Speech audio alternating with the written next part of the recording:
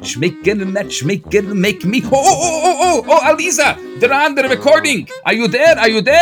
Oh, yes, I'm here. We have to do Matchmaker podcast. This is so exciting. Let's go and tackle the tough questions. Not only the little questions, the tough ones. The big ones, big ones.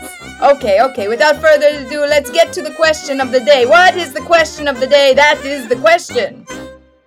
Dear Rabbi and Aliza, I think I'm dating someone with an addiction. What should I do? Okay, so we didn't identify what the addiction is. That's all we got. Yeah.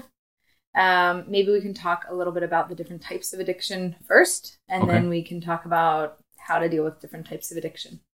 You want to run through it with me? Well, Sure. Alcohol, drugs, sexual addictions. Sex. What else is on the list of addictions? Those are the three big. Gambling. There's food addictions also. Food. There's OA. Yeah. There's OA, NA, AA, right? A whole bunch of things. There's I'm not saying this is a comprehensive list.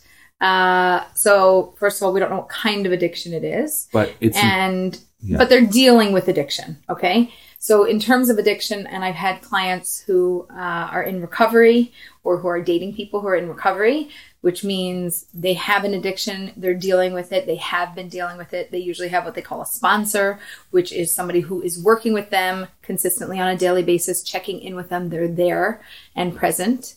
And first of all, I would want to know from this, person who wrote in, have you ever dealt with addiction? Anybody in your life? Anybody in your world? Do you even know what that means? Right. Do you understand addiction? I feel so grateful that I live in a world post Bill W., the founder of AA, in a world where now we know that addiction an addict is an addict forever. Right. And it's hard if you're not an addict to really understand that. And I can say, as someone who's not an addict, I can sympathize. I can't empathize. Right. But and obviously as a rabbi, I've had to deal with people with addictions and helping them get help. But it's something that you grapple with your entire life. And in the grand scheme of things in the world, that's new. That's new. That's the way that we know addiction now. There's a 12-step program that guides people through it. So what you're talking about is the support system of how to navigate addiction. Can you imagine being an addict and having to deal with that alone? The secrecy? No. Because so many addicts... No, without knowing who's the right support person to go through to. Right. So there's... What I would say is that if you are someone who is living with someone with an addiction, there's something called Al-Anon. Mm-hmm. And you can go to support groups that are just like the support groups that your addict spouse or friend goes, but it's for the person who is in the relationship to learn how to support the addict in your life. Right. And that's really important. Yes. It's constant. And it's very interesting as a rabbi, I have to often navigate issues like where addictions conflict with Jewish law. Mm. If and I've had to say to addicts, which, let's say for someone who's religious, breaking the Sabbath, you only do it if it's life and death. Right. But we always say, no life, no Sabbath. So if you have a thought that there's a life and death issue, you break the Sabbath. Mm-hmm. If you're an addict, going to a meeting is life and death. Wow. You can break the Sabbath to go to a meeting. I didn't know that.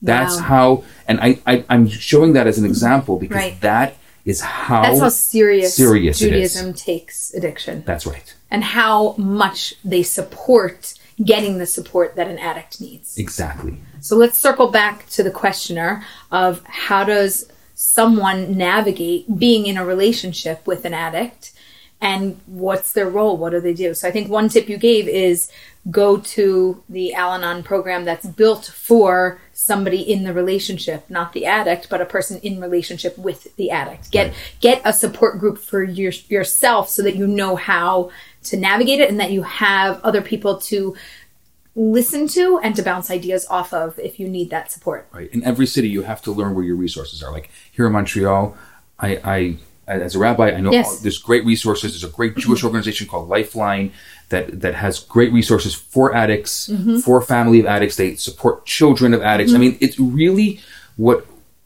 for an addict, the entire family, their entire world is affected by it. Right. And so if it's someone that you want to support and that you love, then it's in your best interest to become, and it's not To get the education. don't that you be need. shamed. Right. Don't feel bad. Don't think that it's about you. Don't There's take it upon millions yourself. of people across the globe that are getting support. But if you don't know You're better, not you alone. can take feel a person, very alone. Yeah. You feel very alone. So number one for this person, get the support you need.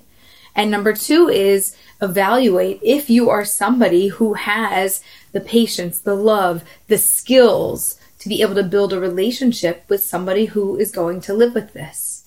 That's part of the evaluation process when you're dating is, can I handle the other person's stuff, whatever their stuff is? Sometimes it's financial, sometimes it's emotional, sometimes it's family, sometimes it's addiction. There's many different things that we have to take on. And this might be one of those things. And do you know how to navigate it? Yeah. And do you have a partner? I do need somebody to take seriously and evaluate. I'm dating an addict. Okay, yes, and are they in a place of A, knowing that they have a problem, and B, getting support? Or are you telling me I'm dating an addict and they're in denial? They're in denial. They have no clue. They've support. What are you even talking about? They don't even think they have a problem. If that's the case, I would say no. We don't date them. No, do not date somebody who does not know that they have a problem, who is not getting support. They're not in a healthy place to receive you as a partner.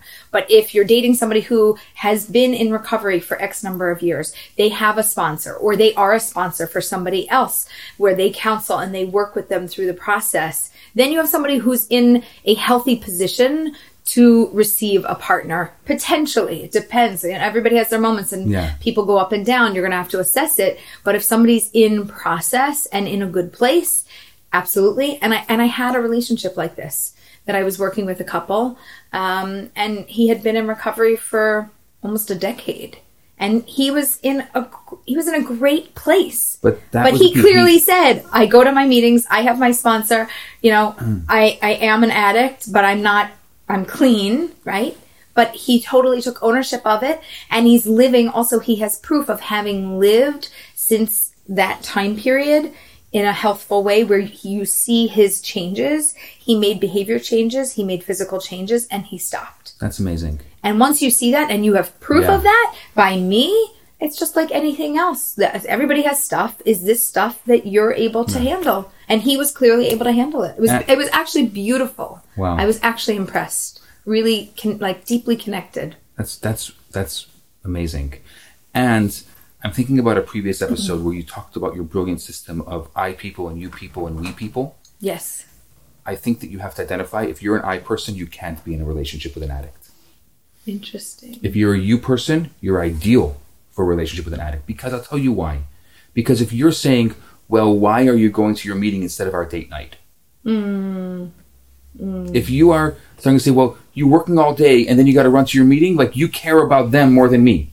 Right. It's like, no, I care about me more and than us. anything. And us, because if I'm not healthy and I'm not in a good place, then I can't be present for us. Yeah. It's a good point. They're going to have to listen to that because they're not going to understand that language. Right. But it's a previous episode and you go back to that. The I, you, we. Yeah. I, we, you. Right. Whatever. But it's a really deep I just want to thank this person for reaching out because this is a really hard topic to bring up. Just reaching out and just asking this question, even if you're an anonymous person asking a podcast, it means that you're looking for help, and there's help out there. There's so many resources. I can't say how grateful I feel living in a world where we have so many resources for addicts today. Yeah, it's a blessing. It's truly, truly a blessing.